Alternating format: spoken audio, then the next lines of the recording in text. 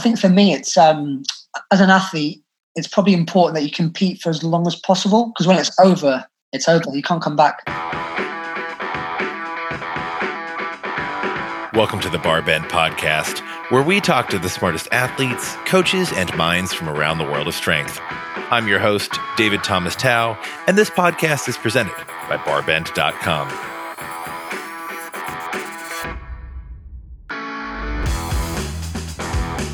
Today I'm talking to Ali Jawad, a British Paralympic powerlifter and silver medalist from the 2016 Rio Paralympic Games. Ali was born a double above the knee amputee, and he competed in judo at a high level before finding powerlifting. He's one of Britain's most accomplished strength athletes, and he's also an outspoken advocate for clean sport and doping controls in Paralympic sports. In our conversation, we talk about how Ali is blending academia and strength sports, why doping controls are more difficult in Paralympic sports, as well as the challenges he faces training with Crohn's disease. Also, we're incredibly thankful that you listen to this podcast, so if you haven't already, please be sure to leave a rating and review of the Barbend Podcast in your app of choice. Now let's get to it.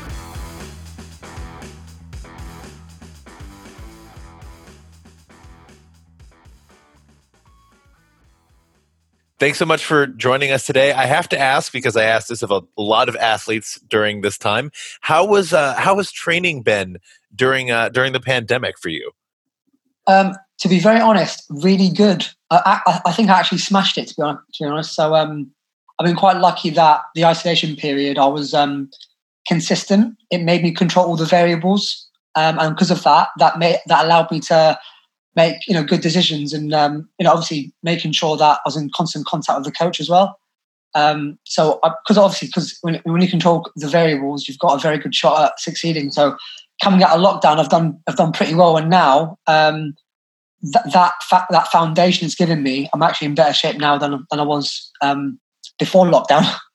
I mean, that's fantastic news, and clearly something that takes a lot of effort. I think a lot of folks have treated, maybe not the elite athletes, have treated lockdown as a period away from training, but not an option for you. For people who might not be familiar with your career, what body weight are you generally competing at, and what is your competition best right now in the bench press? Yeah, so people will know me at 59 kilo class. In competition, I've done 195 kilo at 59, and in the gym, I've actually done over 200 a few times, but it doesn't count in the gym, obviously. So, but I have to put it out there that I have benched 200 kilo. I was about 55 kilo body when I did it, and I've got videos to prove it. So if you want to challenge me, I've got loads of videos. But now, because of Crohn's and my health, I'm back down to 54. It's been quite a tough time since the Rio Paralympic Games, so I'll be competing potentially at a lighter body weight now because of my health. But it seems like you're in good shape now. It seems like training's been going well now. What kind of training schedule have you had over the last few months?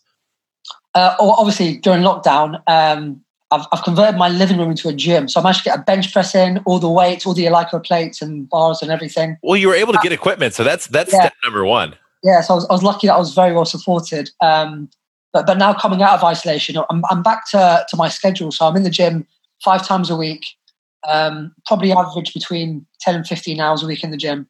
And then obviously making sure that I'm robust enough to recover from what I'm doing, because it doesn't just stop in the gym. As an elite athlete, it's 24/7. So you have to make sure that you're recovering and resting and making sure that your body's all right to train. What kind of volume and intensity are you working with when you go in?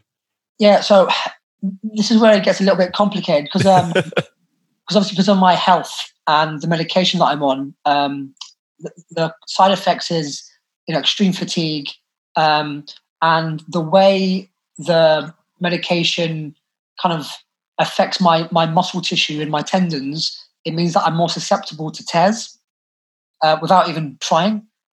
So what we do now is we use RPE quite a lot. But what we do is we have an objective measure. So I use a device called GymAware, because obviously you can't trust somebody's perception, because sometimes people, when it comes to ego, they want to push the boundaries.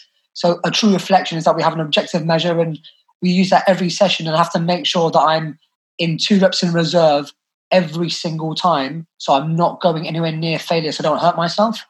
And what we do, we focus on speed. So if I'm getting quicker, we know we're improving.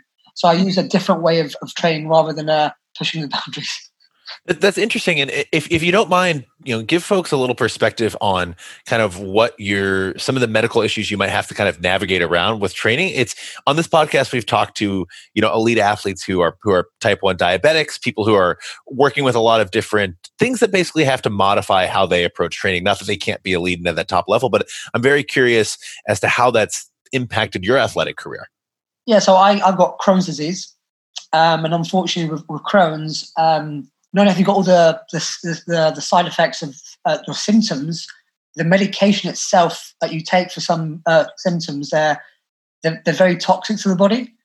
So the medication that I'm on now, it makes my body in a catabolic environment, and you don't want that for muscle growth at all.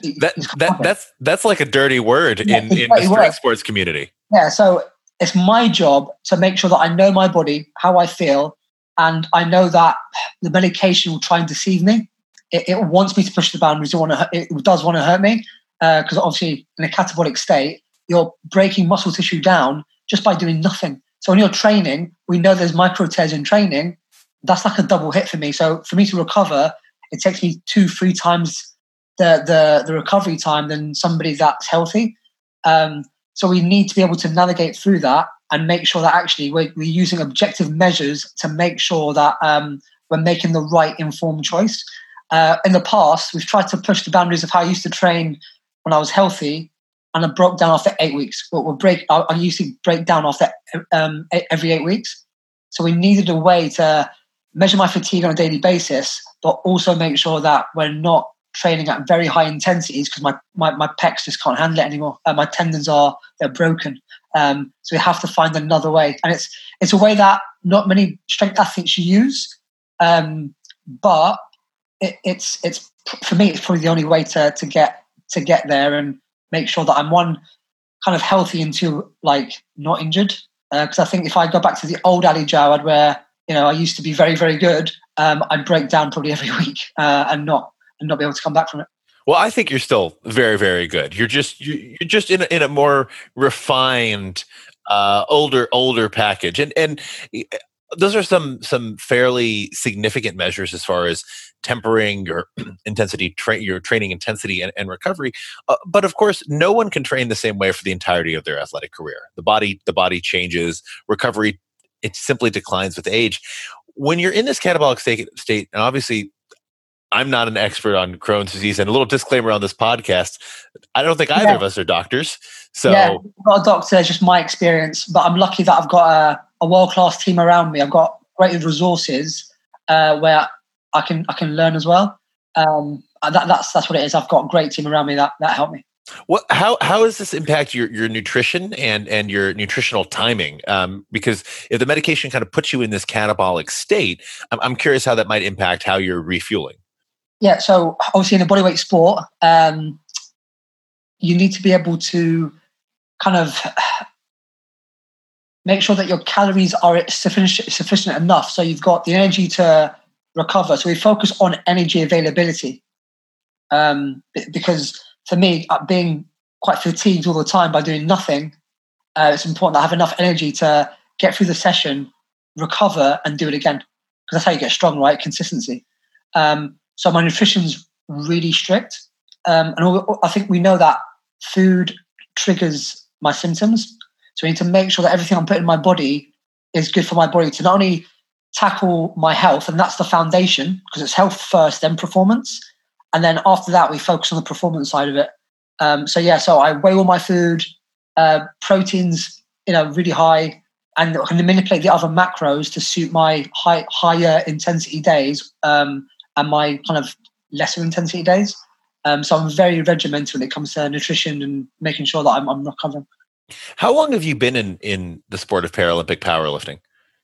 So yeah, I'm 31 now. So I started when I was 16. So quite. You started really young.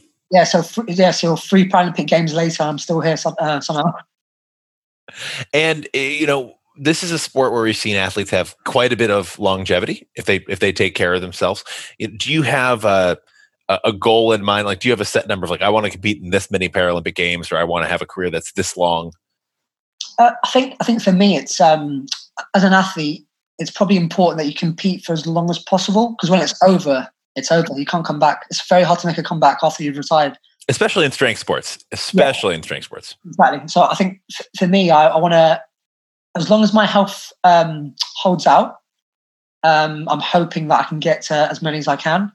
And then after that, I'll decide whether or not, if I'm competitive enough to carry on. I think for me, it's all about being competitive, because like the heights that you reach sometimes, you always compare yourself. I don't want to get to the games and come 10th or 11th. I want to be able to be, fighting for, some sort of medal. So if I can't get to that sort of level, then I'll probably walk away. How has the sport changed, if at all, over your, now 15-year career? I think for me, you're getting. So when I first started, it was considered an old person sport because it takes a long time to get really strong, and you never had juniors that were truly world class against the senior guys. And then I was lucky enough at 19 as a junior benching 190, so I used to be able to compete against these top guys. I think now you're getting a lot of juniors now challenging the big seniors. And I think now it's not really a old person sport anymore. For me, you're getting people from 19 all the way to probably 25, 26 who are absolutely incredible. And actually the senior guys are struggling to keep up. I'm struggling to keep up now. But also as well, it's the opportunities we've been given in terms of competing. We've got loads of World Cup events every year, so you get to test yourself against the very, very best in the world on a consistent basis, where when I was younger, it was probably the major championships that you look for. But now every competition is quite important.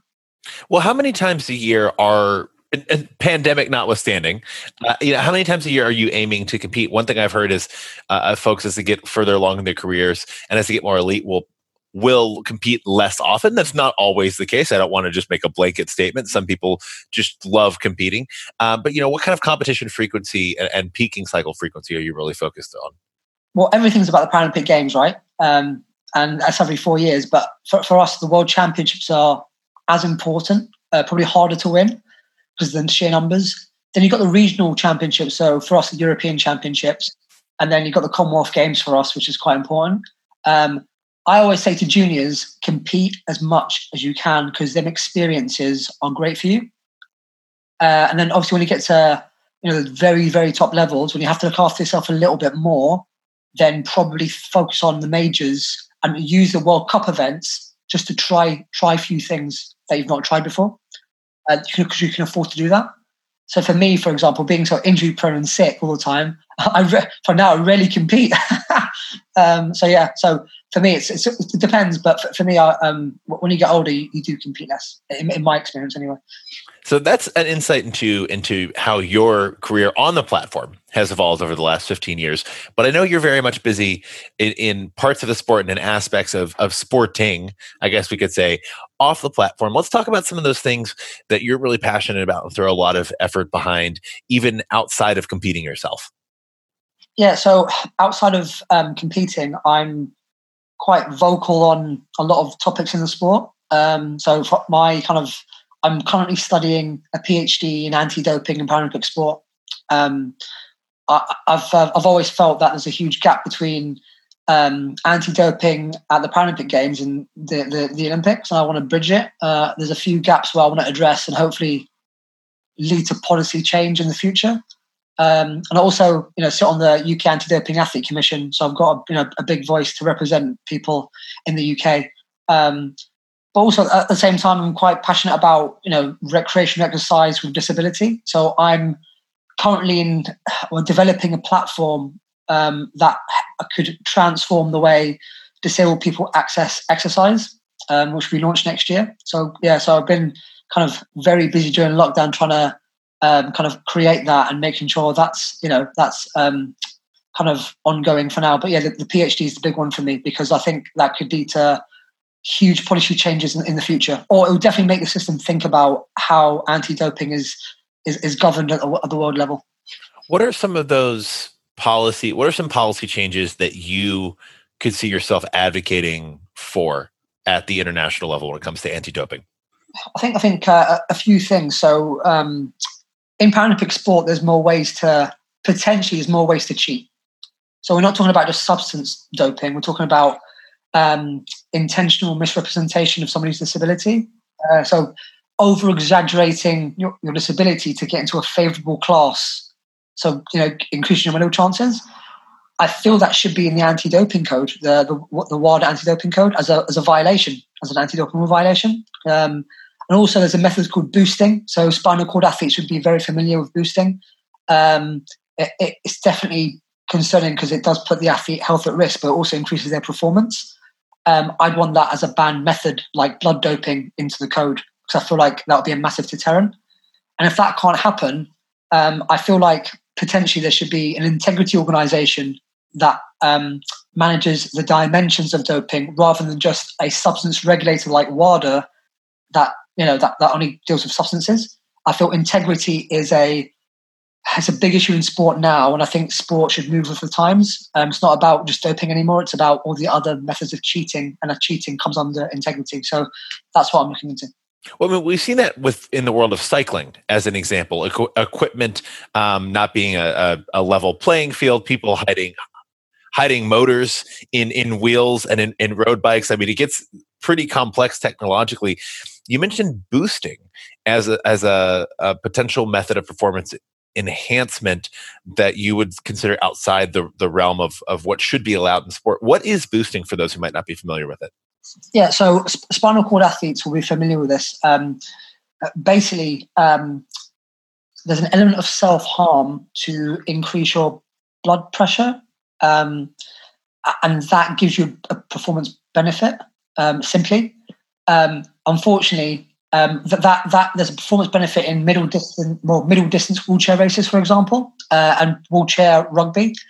However, the side effect of that is, you can get headaches, like seizures, and it's really, really like bad for your health as well. So it actually ticks a lot of the criteria to be involved in the WADA code. So it is against the spirit of sport. It is a performance benefit, and it's definitely against the athlete's health. So there's a risk there. But right now, it's not in the code. For me, I see it as like blood boosting, right? Blood doping. It's pretty much a similar method, just a different way.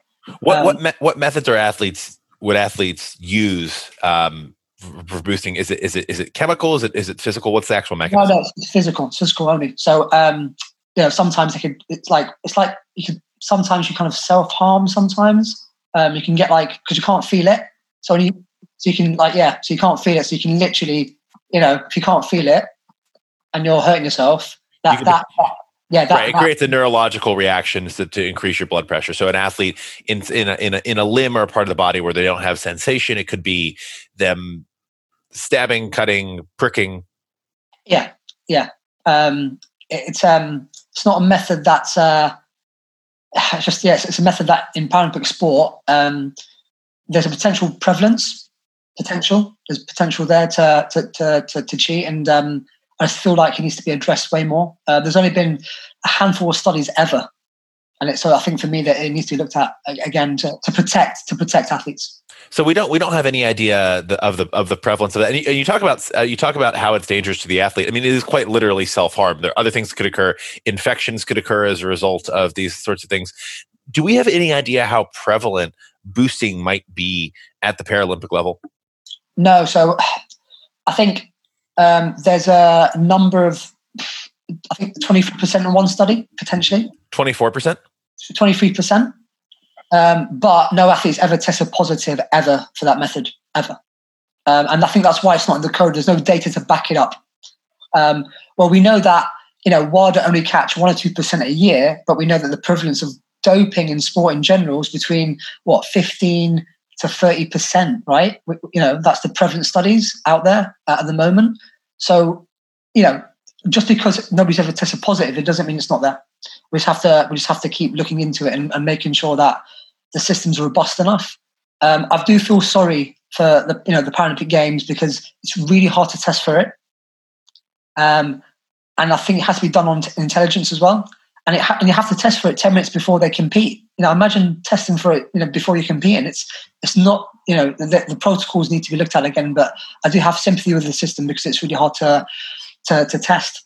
It's certainly a unique challenge presented by Paralympic sport. Yeah, it's definitely. Are there any other? You're working on your PhD in doping and Paralympic sport. Are there any existing active PhDs in doping and Paralympic sport, or will you be potentially the first? No, there's been quite a lot. Looking at the classification system, how it works, looking at also the different forms of potential cheating in the Paralympic Games. But this one is going to be, I'm hoping, the most athlete-led data we've ever had at that top level when it comes to prevalence. And hoping then that sort of data might educate the system about, actually, we might have a problem and we need to tackle it in this way because athletes want to explore how we can actually make it better for them in terms of protecting them. So I'm hoping we get a lot of policy, a rethink of how it's done. And obviously these things take time. You don't years. It's going to take years. you don't go into you don't start a PhD if you have a short attention span, because that takes years. But actually enacting policy change at this level, I mean, we're talking potentially several Paralympic cycles here that this could take. Yes, for it to be evidence-based, I think it's going to take 2 or 3 cycles, which could be 8 to 12 years. Because you have to make sure the data is reliable, and then can we actually create further studies down the line as that as a foundation? There's a lot to think about with studies. So yeah, it's going to take years. And to be honest, I actually feel sorry for the organizations that decide how they're going to implement it, because I'm looking at the research and thinking, it's really difficult to implement a strategy here to do it. So I've got total sympathy with the system, but also we need to make sure that athletes are safe and protected. So this is something that you clearly, with that time frame in mind, you're looking at being heavily involved in this and an advocate for this potentially beyond your athletic career. Yeah, for me, ideally, I would like to work in elite sport on the governance side, especially with integrity and anti-doping in the future. For me, I'd love to work for the IPC eventually. I think they do great work. I think the way it's grown over the last, especially in my lifetime, has been incredible. And without the Paralympic Games, I wouldn't be the person that I am. But at the same time, we need to make sure that athletes are protected too. And I think for me, we're going about it the right way, looking at evidence-based structures to inform our decisions. Who are some athletes? I want to change it a little bit. I really appreciate that explanation, but let's another line of questioning that might be a little bit more fun for some people. Not that this isn't fun and interesting. Who are some people in strength athletics? It could be in the sport of Paralympic powerlifting, could be a different Paralympic sport, or it could be. Well, let's keep it to strength athletics. Who in strength athletics do you really admire these days? Could be in your own sport or another. So for me, Sharif Osman, I think for me. He's a name. He's a name. You're not the first person to say that when I talk about admired strength athletes.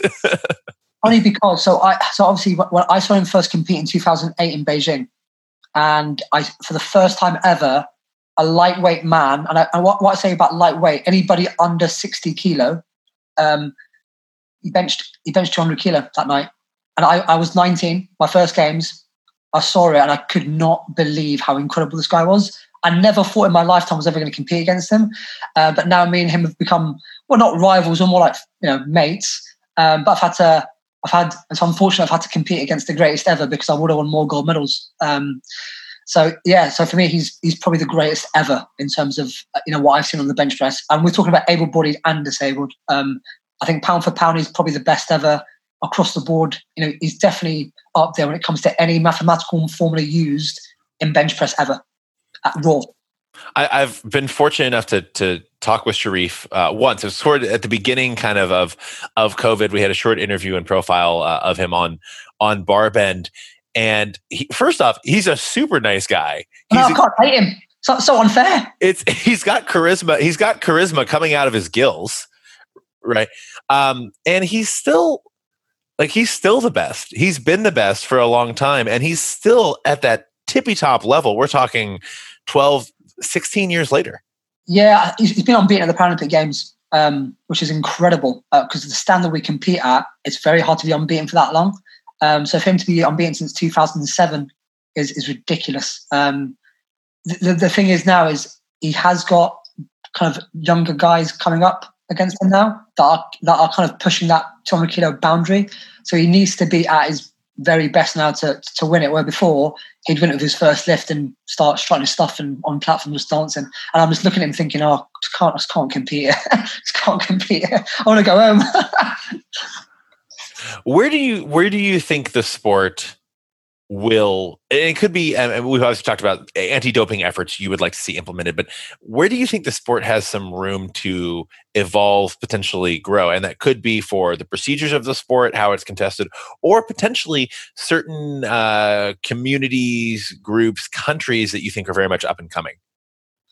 I think for me, powerlifting have definitely done incredible work the last probably two cycles in terms of developing the sport in lesser nations, because we've got a lot of people competing now. The challenges for them now is to make it a spectator sport, a true spectator sport, because we know it's a subjective sport. We know that sometimes referees don't agree with each other, and sometimes the audience doesn't understand what's going on. Why is it a red light? I think that for me is a big challenge. How can we, sell our sport, make it even bigger on a global level? Because if you look at the IPF rules, they're a little bit more. They're not as strict, and you get more lifts in on percentage, like more when it comes to percentage. Where when it comes to the Paralympic Games, it is really, really strict. It's really hard to get a lift, and I don't think that's really good for spectators when they're there to watch big lifts and they don't really understand. So we need to make sure that even though there's a colour system in place now, so you know what you've done wrong, there needs to be a way where we can really, make it grow on a public level. Because as athletes, we know what we've done wrong, but when you're watching it and you don't really know, you're like, oh, what's happened? But yeah, I think we're lucky that I think it's good that we've got a colour system in place. But I think we need to do a little bit more to really grow it. It's something that I've talked to able-bodied powerlifters about. And look, strength athletes are great about complaining about judging. It doesn't matter who you are. Yeah, I'm like number one, by the way. It's just something. It could be weightlifting, powerlifting, could be CrossFit. Everyone can find something to complain about with judging. So this is not to attack judges, because they have a very tough job, right? And there's a lot that goes into it. But I've talked to some able-bodied powerlifters who complain about, the standard was too strict. I don't know why I got red lighted for that lift. I was like, look, try doing this to Paralympic standards on the bench press. Yeah. We don't mind the strictness, just the consistency of that strictness. That's all it is. It's just like, you want us to be here, fine, but we also want you to be here. As athletes, we want referees to referee at the same level every bodyweight class. We don't want to have one bodyweight class which is strict and the other one which is quite lenient. So we don't mind the strictness, because I think bench press is about optimal technique with strength, because that makes it a more even playing field, rather than just have somebody that's brute strength it. But we need to make sure that the referees are consistently implementing strictness and not kind of holding back on some classes. And historically, unfortunately, referees got varying opinions, and that's why it's subjective, and that needs to potentially, it needs to get a little bit better. But they've been better for me since probably London 2012. They've been a lot better. Well, where's the best place for folks to keep up to date with the work you're doing? Could be on the platform competing. It could be the efforts you're building, researching, even away from the competition floor. You can just follow my social media. So on Instagram, I'm Ali Jawad Powerlifter, and on Twitter, I'm Ali Jawad 12. And on Twitter, it's more like anti-doping related, where on my Instagram page, you get to see some training, my love of sport in general. So I'm a massive Liverpool FC fan, so I'm quite happy right now. Yeah. So yeah, you get to see a different side of me on different platforms. Excellent. Well, thank you so much for joining us. Fantastic to hear about the work you're doing and specifically the research you are in many ways spearheading, because I think it's something that we, that side of anti-doping efforts is something that we haven't been able to explore on the podcast before. So really appreciate your time. No, thank you very much. I appreciate it.